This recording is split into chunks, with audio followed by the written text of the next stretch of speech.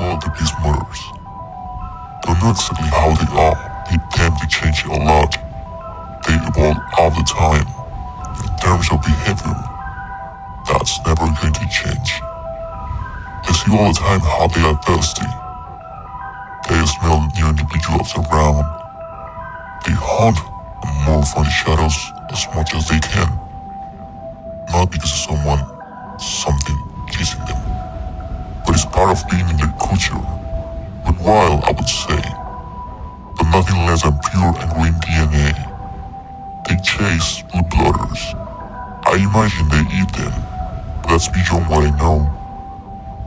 I wouldn't be surprised if they actually do it. However, I think the most important part is that they tend to be attracted by individuals that make sacrifices, and they give them the proper respect to those who take long-term victories in their lives. They see the value of the people based on the sacrifices. The most interesting part is that, in fact, they feel more love for those long-term individuals. Peace murders are in a midlife. They give their life to reborn as what they currently are.